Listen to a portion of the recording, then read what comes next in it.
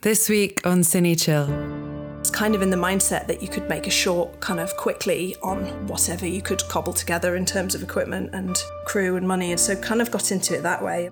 We shot the whole thing, all 6 eps, in 5 days because it's a sort of web series budget, and we were being very ambitious with the kind of look of it and wanted it to feel as cinematic as possible. I kind of actively have to remind myself that first drafts aren't meant to be good and that you just need to go through that process.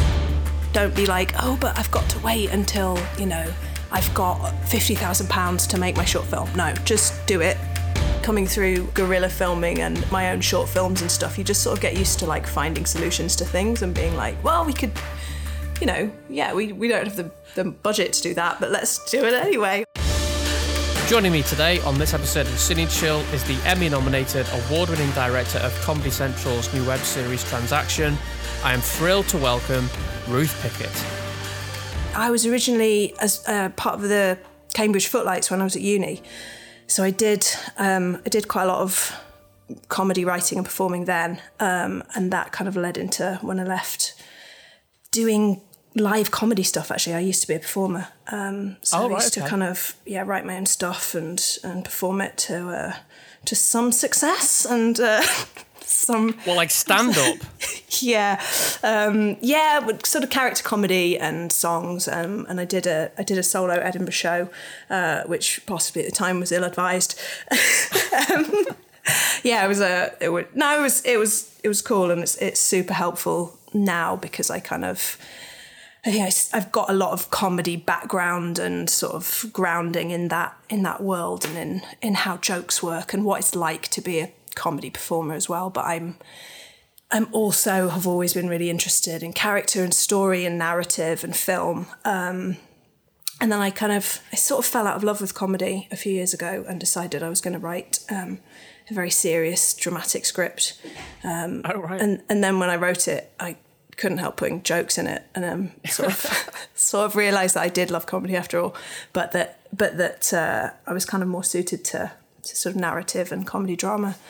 So I'd written this film script, which got into development with one of Film London's schemes. So that kind of took me into the film world, and then I decided I wanted to get into directing, and then kind of went backwards and thought, well, if I want to consider directing a feature, I've obviously can't just jump into that with not that much experience.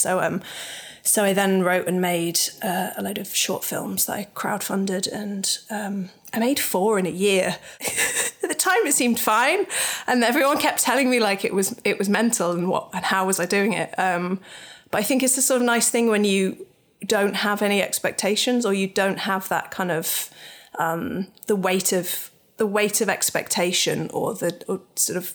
I just kind of went, I'll just do it.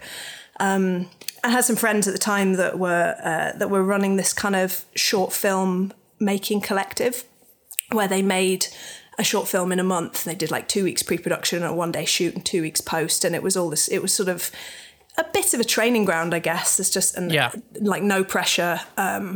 So did that, and so it was kind of in the mindset that you could make a short kind of quickly on whatever you could cobble together in terms of equipment and crew and money, and so kind of got into it that way on a quite ground level basis. And then took the shorts around film festivals, and did a couple of music videos as well, and then I the Transaction, the Comedy Central thing came about because I was badgering the Comedy Central development department about something else, because I'd got on their mailing list because one of my shorts had got into a final of a Comedy Central kind of sponsored film competition. So I was sort of on their list of when they do call outs for writers and things. And they were doing a call out for a female driven sketch show, and I submitted some sketches, but I also kind of sent them about a sort of pestering email being like, you're doing a female-driven sketch show. I suppose you'll be wanting a female director.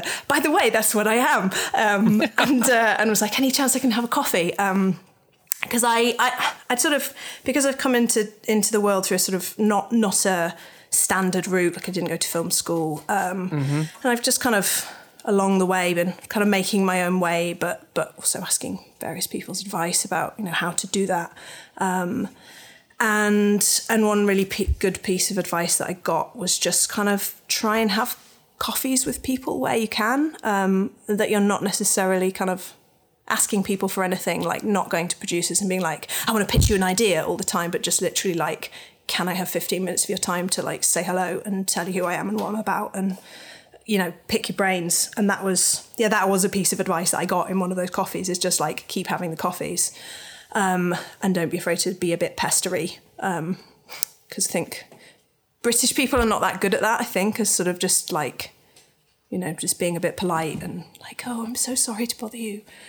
So yeah, I was kind of, I was just going like, oh, hey, this is what I do. Any chance I can get a coffee with you? And they replied and said, well, actually, no, but actually we're meeting directors for a different project this week. And do you want to come and meet the producers?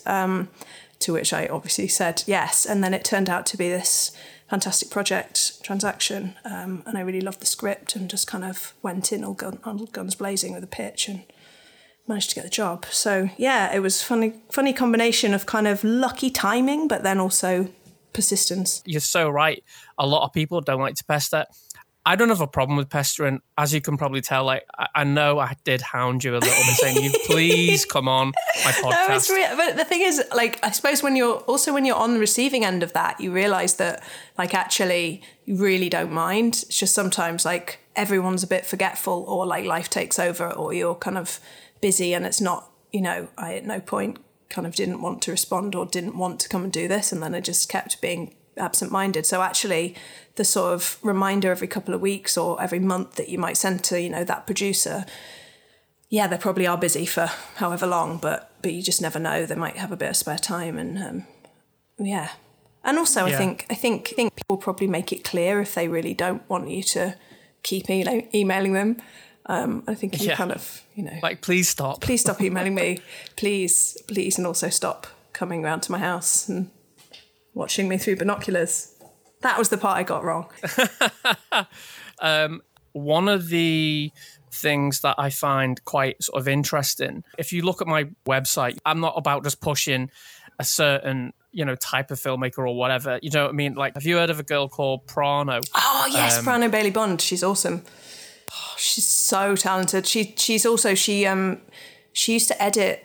Her stuff is so well edited. It's like the slickest, because she also used to be an editor. I think maybe she uses an editor now, but yeah, actually my DOP on Transaction, Annika Summerson, works with Prano, so she's just shot Prano's debut feature. So, I thought is it Censor? Is it? It's called. Yeah, I think it is. Yeah. Yeah.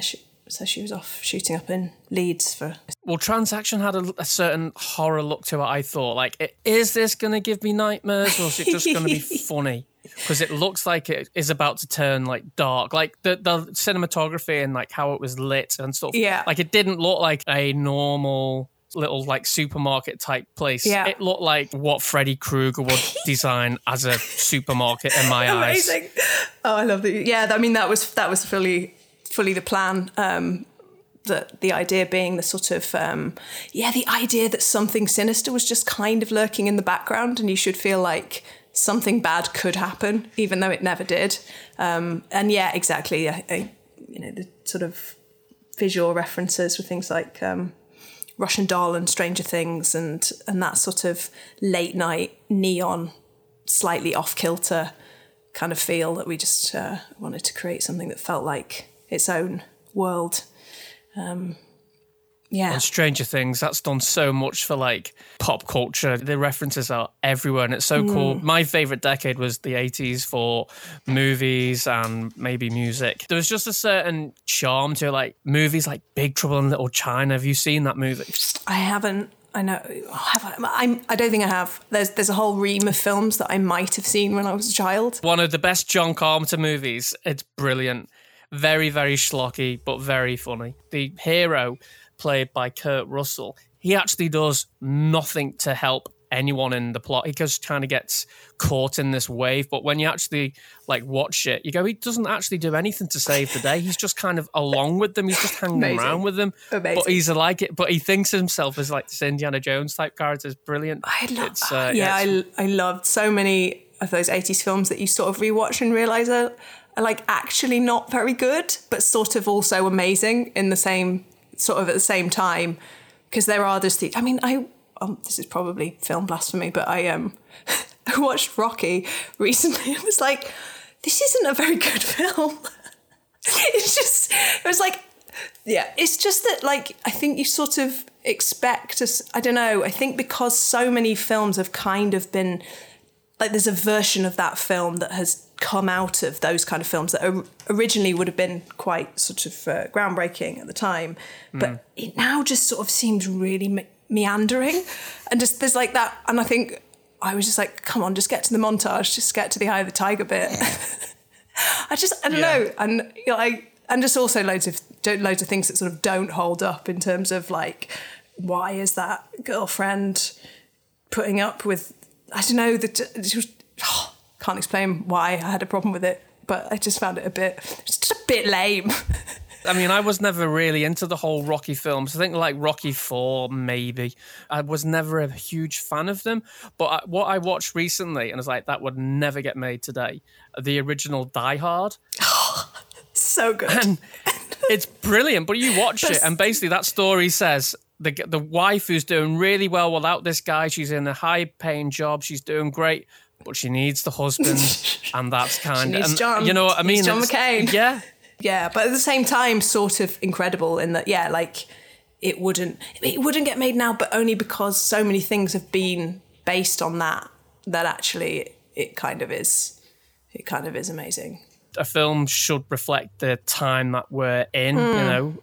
If you go back to the 90s, the only female director I can remember was Kathryn Bigelow, who made Point Break. Yeah, and even and also kind of quite notably kind of had to do like Play with the Boys, do you know what I mean? Like those films are brilliant, but they're quite sort of male-ish, and they're, you know, I love Point Break. Yeah. But they're kind of fast cars and guns, and I mean, not that those things are exclusive to men, but it's sort of, you know what I mean? It was like she had to kind of, well, maybe she didn't, and that's just fully her bag, which is kind of fair enough. But I feel like it's significant that she's the only female director to ever win an Oscar with a film that's not a sort of female skewing film. But then you look at the statistics of actually something crazy like 2 or 4% of Hollywood films like big budget Hollywood films get directed by women, and it's just grim. It's quite grim I've got a feature idea in development that sort of has some of these ideas at its heart, but it's going to be a comedy horror, but it's got a sort of theory underlying it, and so I was kind of doing some research into female directors and their treatment and the statistics, and I just finished this reading just being like, oh God, why am I even bothering? There's no chance whatsoever. But of course, you know, that's not true, and we all keep working and doing our best. But yeah. My opinion with that, if someone writes a great script and that is the best script, then the material should be what gets that made. I mean, rather than someone going, well, it's not very good, but this ticks our boxes, and that will make us look so good. Absolutely. But I mean, I think the thing is, like, no one wants that, you know, not even the people who are kind of being potentially getting the advantages from those sorts of, you know, those sorts of things. And actually, I guess my opinion is I think the issue is partly unconscious bias as well, and what happens when a reader reads a script or watches a film that has a female name or an obviously not English sounding name, and how that potentially can bias your reading of the script and whether you think it is good. So this kind of idea of good isn't always, or even that, you know, if your reading team are from a particular background and the script is not appealing to that experience, whether you connect to it, it's like you're more likely to connect with things that are sort of appealing to your experience and background, and that's understandable. But it can potentially skew things so that you sort of go, well, what's good? How do we even, like you see it with the Oscar nominations, the people who want to defend the kind of old guard are like, oh, but it should just be about what's good and who's the best. And it's like, well, but the people assessing who's good and who's the best are biased because I'm sorry, but that Tarantino film was rubbish. I have some controversial opinions on. No, do you know what? I'm all for controversial opinions. You're like, don't be grey. You know, No, it's you know what I mean. But I mean, I personally, I really enjoyed it, but I didn't really enjoy it until it finished. It was like 7 years too long. Well, yeah, that does sound crazy. And while I was watching it, 8 people walked out, really? and I was so close to being the 9th.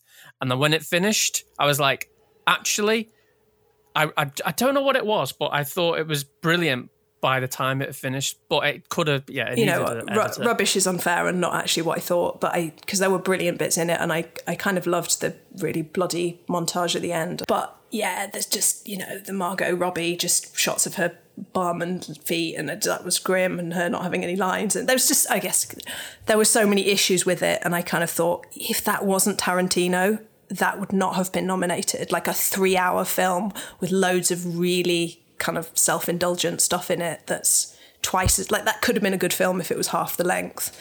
But someone who's a kind of debut filmmaker would never have the luxury of kind of just having just loads of pointless shots. I don't know, just felt self-indulgent. No, that's him down to a T. I mean, when you said Margot Robbie, I was like, oh yeah, she was in that. Well, exactly. Yeah. Yeah. No, but he's sort of, obviously he's done some amazing stuff, but then you kind of give someone a long rope and potentially they don't have anybody to say to them like, yeah, you know what, Quentin, like, actually, your film doesn't need to be that long and that scene's quite boring and you really, really don't need to reference yourself like you're so intelligent and clever and put in loads of, quite sexualized shots of an underage girl's feet in the front of frame, like a really creepy dude. Yeah, he's got that. He does that quite a lot. I mean, he's very similar in that sense to Michael Bay. I keep getting his name mixed up. It's him and Satan. I always get those two mixed up. Michael Bay, Satan, they're very, very Michael very Bay and similar. Satan are quite similar, yeah. Yeah.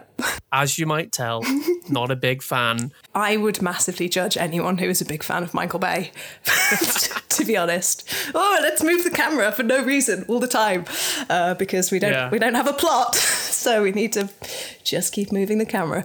Yeah. Who are some of your favourite directors? I love Edgar Wright. And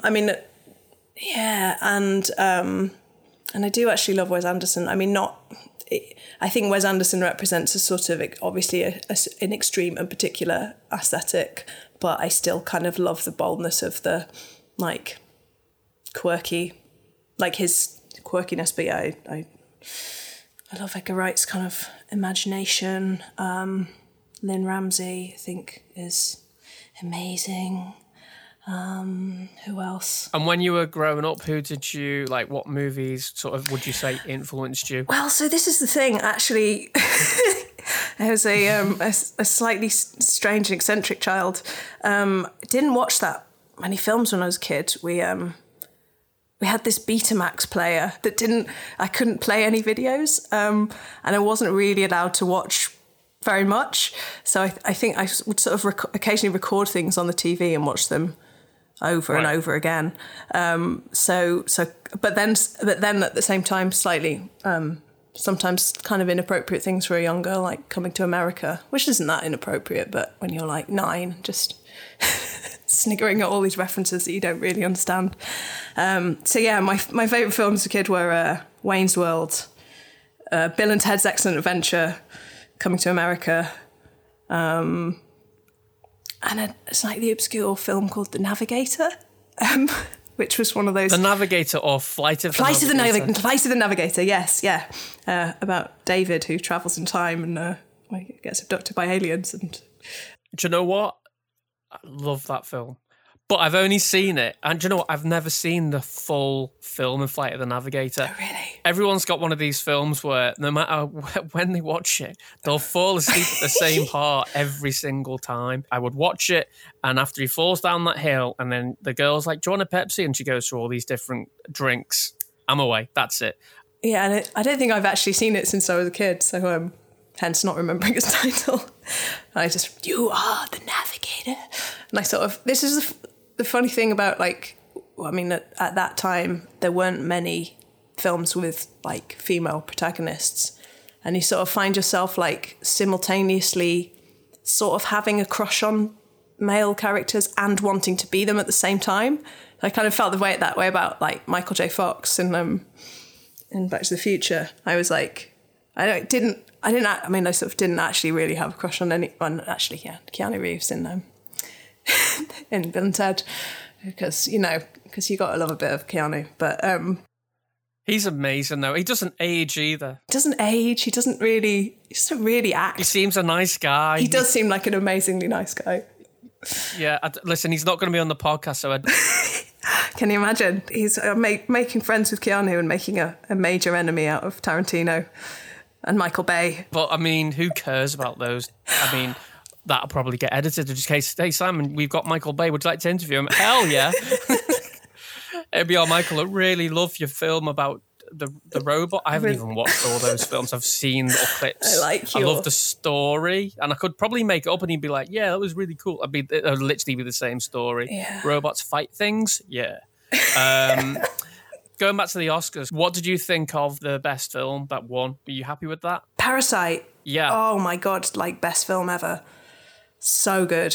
Like absolute, I just was like, this is the most perfect film in every respect. Yeah. There's not a single... And hilarious as well. So funny, so dark, so sad. Not a single frame wasted. Like the levels of, the depth of the kind of detail of the imagery in the script, and when they're talking about cockroaches, about the sort of the dad scuttling away like a cockroach if something goes wrong, and then you see the shots of the family running through the rain, and they're tiny in the frame, like running as though they're like, there's so many, and the upstairs and the downstairs and the camera, it's just like everything visual reflects the themes. It just and obviously everything. The script's incredible. The like changes in the acts and the changes in the narrative and the performances are insane, and they're just love it.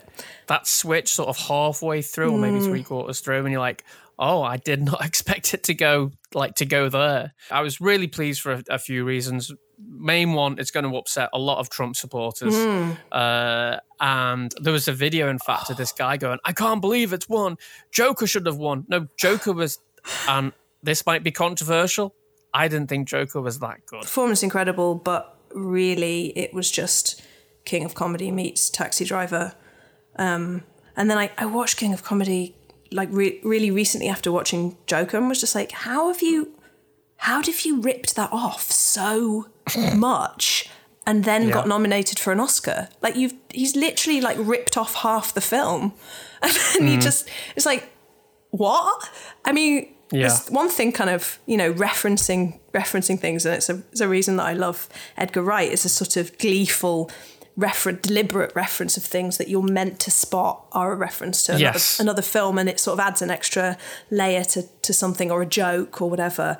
But just sort of basically stealing the whole narrative and the character, and then just putting it into the Batman world is just a bit... I'm not into the whole Marvel superhero movies. They kind of just blend into one for me. But with the Dark Knight trilogy, like Christopher Nolan, what he did to Batman, making it a lot more believable, and Heath Ledger's performance in that, I'm like, I'm sorry, there's never going to be another Joker again, because that, to me, was the perfect performance. And as much as Joaquin Phoenix did a great job as playing a guy with mental issues, going with more mental issues. Look at who directed it. It was a guy who did The Hangover, which I found just ghastly. I hated that film, and I didn't like the director either, Todd Phillips. Yeah, Todd Phillips. So that's Todd Phillips and Tarantino. We hope never, and Michael Bay, never listen to this. Never listen. I mean, Scorsese's all right, isn't he? But I haven't seen the Irishman, but just like because I'm just trying to psych myself up for it, because I'm like, I know.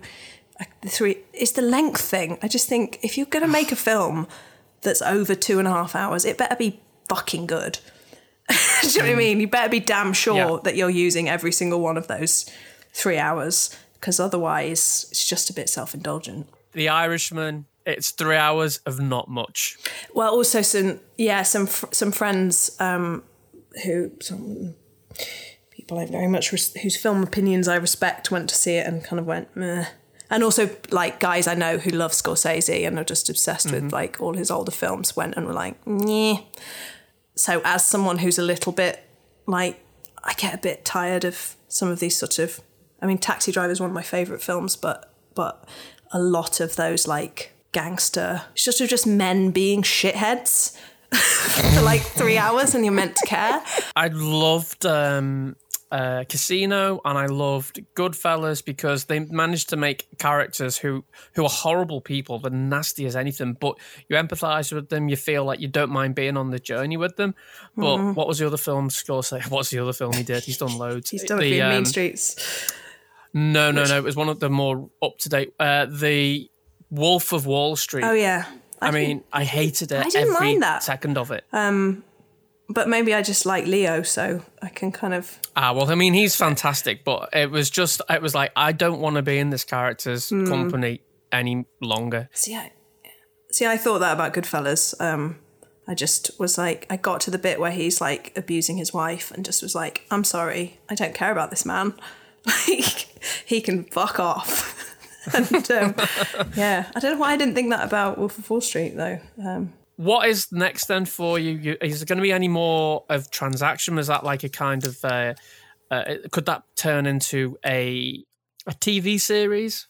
It could potentially. I think that was probably the hope in terms of writing it, that it gets enough kind of love and popularity that it gets made into a full series. I think, sadly, there's no guarantees that I would get to direct that if it did happen. You've got a director. Thank you. I mean, obviously... Did you help write it? I didn't. No, I came on board with the scripts done, and then there was a bit of prep and a bit of tweaking, but no.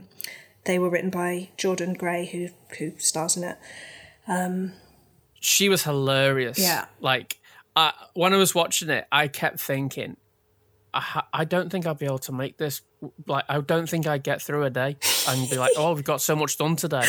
Yeah. Because... there was definitely some corpsing. There was particularly some corpsing in the episode 4 when Marek Larwood's in it. The kind of woke customer, or the sort of accidentally woke customer, the bald guy who's... I know someone who's just very, very much like that, where they're so careful on what they say because they don't want to offend anyone, but reminding my friend Dave, and I'm not going to call him out, but totally was reminding him of my friend Dave. But yeah, no, Marek's hilarious. I've known him kind of through comedy stuff for years, and read that character and was like, we've got to get Marek, and luckily he said yes, and was just brilliant. But yeah, there was some major corpsing from Jordan actually, who was like opposite Marek, and you can sort of see her in a couple of shots. Just and it's hard because I mean we were so up against it on the schedule. We shot the whole thing, all 6 eps, in 5 days, and there was, because it's a sort of web series budget, and we were being very ambitious with the kind of look of it and wanted it to feel as cinematic as possible, and that kind of meant and also like just some slightly like crazy bits in it, like in episode 2 there's like a car crash and that kind of Rube Goldberg machine inspired thing with the cereal boxes going down the aisle and knocking over Stuart, who then falls into some tins, and we were like basically having these stunts without having a stunt coordinator or anything, just being like, well, I was just like, well, we'll just put him on a skateboard and have him like whizzing in the back of shot, which sort of didn't really work, but I found it quite funny. But I think because I've come through, again, kind of coming through doing sort of guerrilla filming and my own short films and stuff, you just sort of get used to like finding solutions to things and being like, well, we could, we don't have the budget to do that, but let's do it anyway, obviously within the safety, health and safety. I feel like the producer will be like, no, we didn't. We were very... safe doing it all. But yeah, no, we had to do this car crash and then sort of realised doing it that Tom, who plays Tom in the series, doesn't drive. So we had to try and get him to so we couldn't get him to reverse. There was this sort of bit where he's reverses into a dude who gets run over, and obviously we have to do it coordinating the movement of the guy running and getting run over.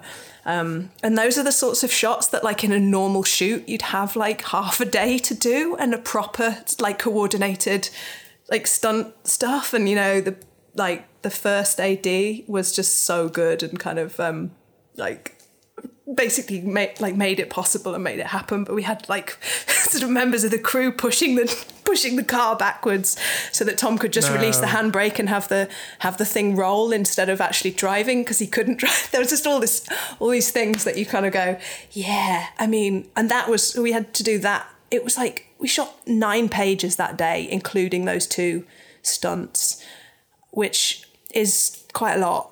I think sort of 5 is usually pushing it. And there was 0 overtime, not even a minute of overtime was allowed. So it was, I was I was just there being right, what are we doing now? Quick. I was in this sort of uber, not stressed, but just get it done fast, kind of brain in overdrive mode. So then when there's corpsing, you sort of really want to have fun and let people have fun, but and also enjoy it yourself, because it is funny and fun at those times, but at the same time was going yep, stop laughing now.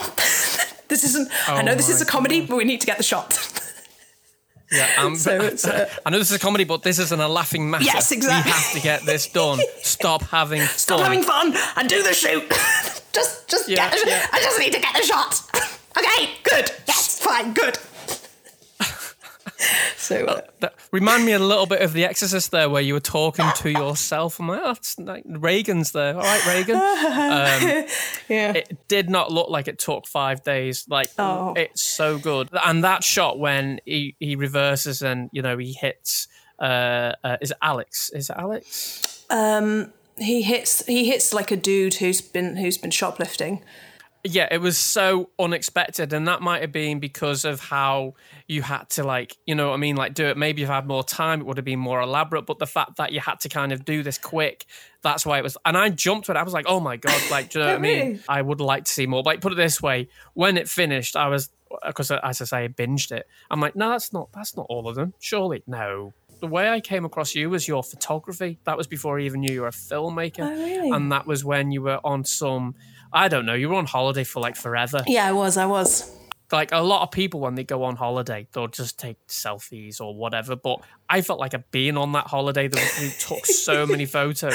I did. Well, they weren't just good photos. They were absolutely stunning. And then it's she's a filmmaker. And then I went and watched some of your stuff. It's I've got to get her on the show. Oh, amazing. And it was... Instagram does work. Yeah, it totally does. And that Wasteland film, that was amazing. I really enjoyed that. Yeah, we shot that in... It was made in 48 hours. Yeah, it was...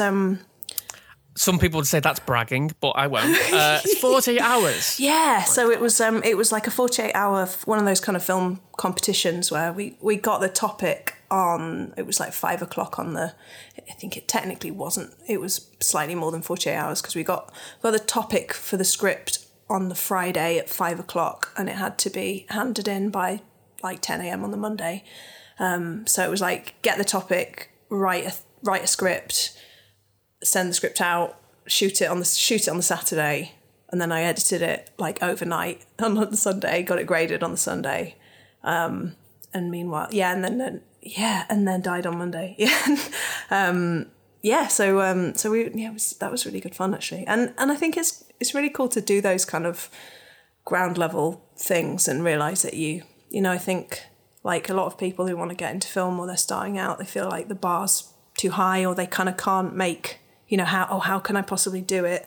I haven't got the money, I haven't got the equipment. And I think, especially if you make something short, there's always someone who's got a camera.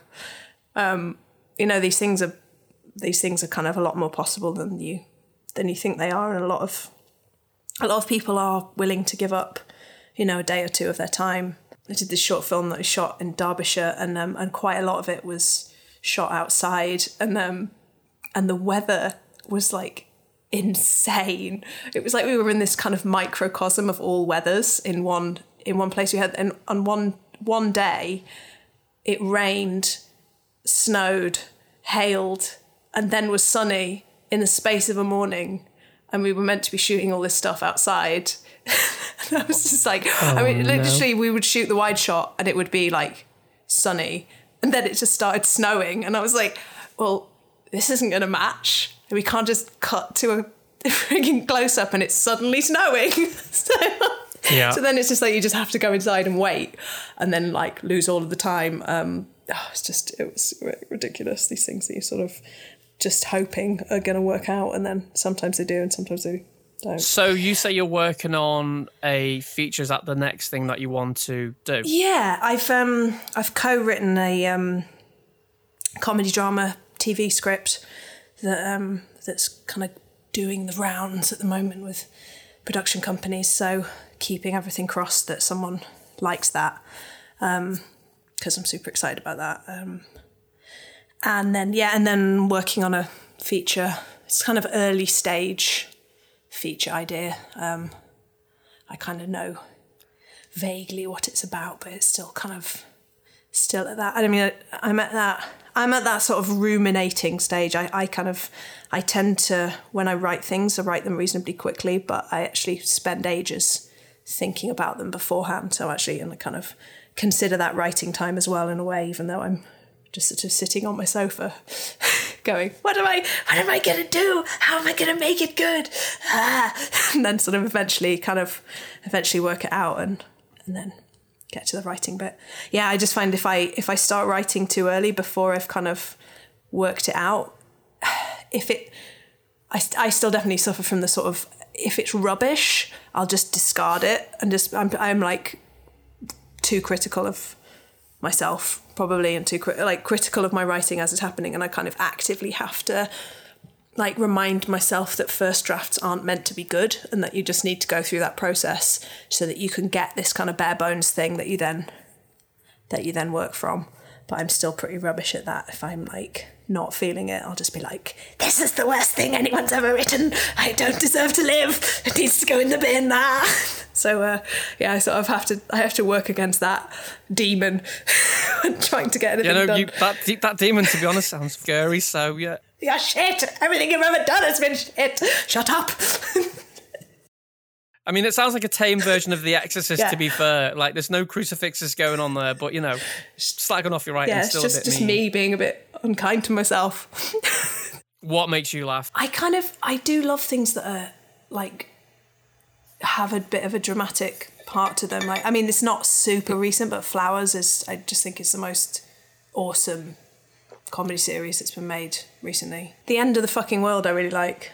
That was brilliant. They're writing another season, I believe. If it's not as good as the first one, it's going to taint, the rest. And I know people go, well, it won't change anything from the first one. I'm like, yeah, but I get anxious. Like, it's like when Mary Poppins 2 came out, I was so anxious. Like, if this is shit, everything's ruined. There's going to be a riot in this cinema. I love that you went to Mary Poppins from that.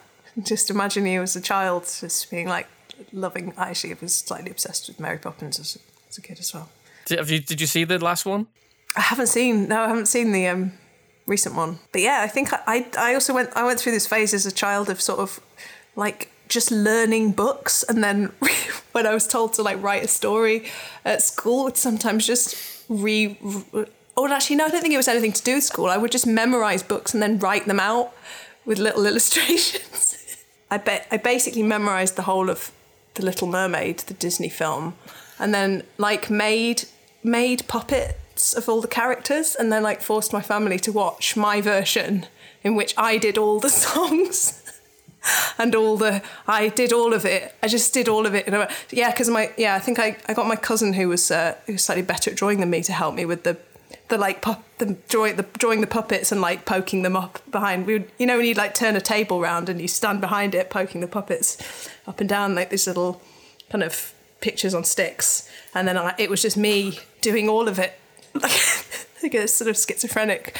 It's much like my life now, even to this day, if you put The Little Mermaid on, I can still still sort of sing and talk along word for word. That's the only one they haven't remade yet, isn't it? Yeah, then they're doing it though.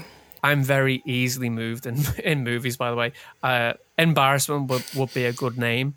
Like, people go, really? King Kong? Yes. I think it was about an ape, and it made me sad. Yeah, I mean, I don't know. I feel like your love of Mary Poppins tells me all I need to know.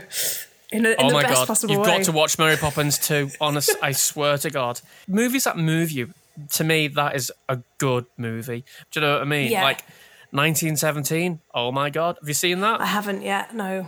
See, I'm not usually into the whole war thing, but that one hit me like so hot. Like, yeah, it was very, very moving, and also the music and the way they tie the imagery into the music, and they know how to play these tricks on you to make Simon cry. And yeah, I found it very moving, and also because we know it's like a true story, and it actually happened and stuff, and well worth watching. In fact, I actually thought that should have won Best Picture had it not been for Parasite. Like, to me, it was between those two. Like, had that got it, I would have been like, well, that's fair enough, because it is a remarkable film.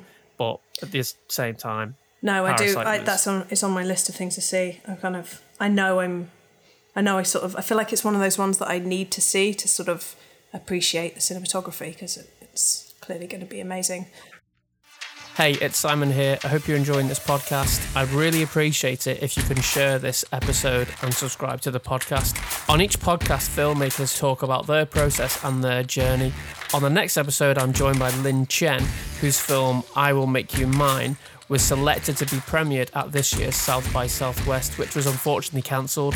It was her directorial debut after spending most of her career in front of the camera as a professional actor. So that's what we've got coming up next. But right now, let's get back to this week's guest. Set and action.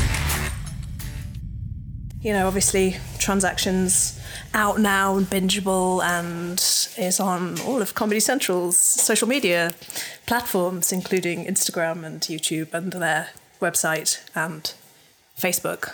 Although Facebook, they've made it square, so don't watch it on Facebook, watch it on the other ones. Don't be a square. Yeah, don't be a square watcher. Elsewhere. Very good, very good. It's just like we had this amazing DOP, and we'd like shot everything. Like, you've got these considered shots that are, and obviously, filmmakers are a pretty obsessive bunch, and we set up a shot and you tinker with everything and you set all the background up and it's all kind of balanced and aligned, and then you make it and they fucking cut the sides off and you're like, you can't even see the half of that person's face. Anyway, no, it was fine. I'm so happy that they did that.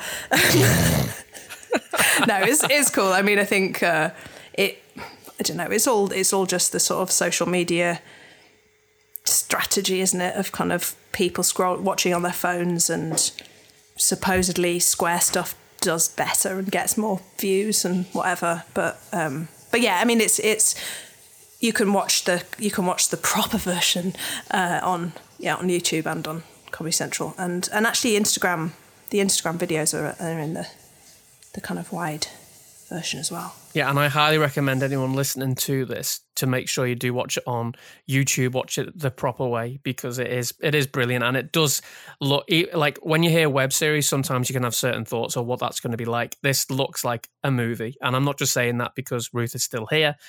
It actually does look like a movie. It's brilliant. It's very funny, very well written. How did you go about getting representation? Well, it was...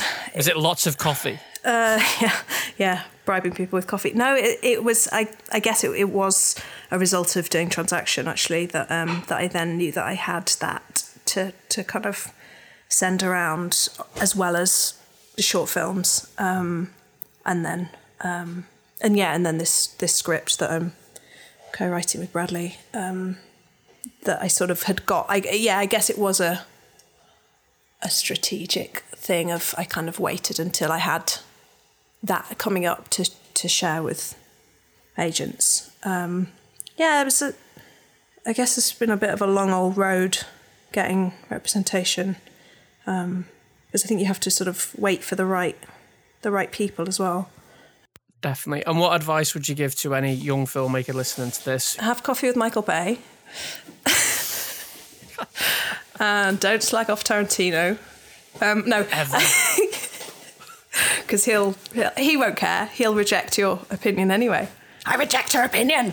I reject your question. That's just his strategy now for everything. Every time someone has a genuine, reasonable thing to say about his movie. Hey, Quentin, why is your movie rubbish? I reject your question. Sorry, I'm not answering your question. Did you see the video when he kicked someone in Sundance? I didn't. Have you seen that? No, I'm going to look it up as soon as this finishes. Yeah, I mean, sort of, I'm kind of fascinated by the kind of the bad behaviour that, I mean, I don't want to generalise, but I sort of feel like these kind of establishment, generally white males, have been allowed to get away with, and are seen as kind of, I mean, I think, this is obviously generalising, but it does seem to be the case that sort of men in power can get away with a lot, and a woman does the same, and she's bossy and emotional and stressed, and a guy is just like, he just knows what he wants. He's just a genie. He's so dynamic. He's particular. He wants to kick someone. He's fine. He's like, can you imagine if a female director kicked someone? They would be like, she has lost her fucking mind. Oh yeah, that's good advice. Don't be a dick. Don't kick anyone. No, I think the main. Yeah, I just love that. Like in the podcast, people listen to this. Oh, I'm going to get some good advice because she's obviously doing really good, nice stuff. And advice, yeah, don't be a dick and don't kick no one. Pick shit advice. Yeah, I think my key thing is like, don't be afraid. Don't think that there's don't take no for an answer. Don't think that there's like it's that difficult. Just do it. Don't be like, oh, but I've got to wait until, I've got £50,000 to make my short film. No, just do it and make it. And then, it might be rubbish, but you'll learn so much from it that you'll then be able to make something, and maybe you'll get a bit more money. I think it's that sort of just get out there and just start doing stuff, because that's how you learn and that's how you get better. And don't be afraid to fail, and don't be afraid to ask, and don't be afraid to pester and all that stuff. And I think if you do it with in good faith, kind of, like politely and respectfully, and do things as best you can with the people that you have available to you, and find your crew as well. Find your kind of group of people. Like the shorts that I made, I kind of had some of the same actors. I've definitely got actors that I know I can trust to do stuff, and I'll definitely want to work with again. And doing that with crew as well is like finding your people, and finding the people that get you and get the way you want to work and that you get on with. And you do all that by just doing it. So just like get on with it, get out there. Don't think that you have to have a load of money and, have loads of connections to be able to do stuff. That's my actual advice. And also don't be a dick and don't kick anyone. Oh, back in the room. No. Ruth, it's been an absolute pleasure talking to you today. Yeah, likewise. It's been awesome. So nice to speak to you. And that's it for this episode. And as always, a big thank you to Ruth for taking the time to chat with us. And you can find out more about Ruth by going over to our website, cinechill.com, where you can find the episode page for this podcast, and there you'll find links on how to connect with Ruth and see her show Transaction. If you did like this episode, go to iTunes, leave a review and subscribe. Doing that will really help us.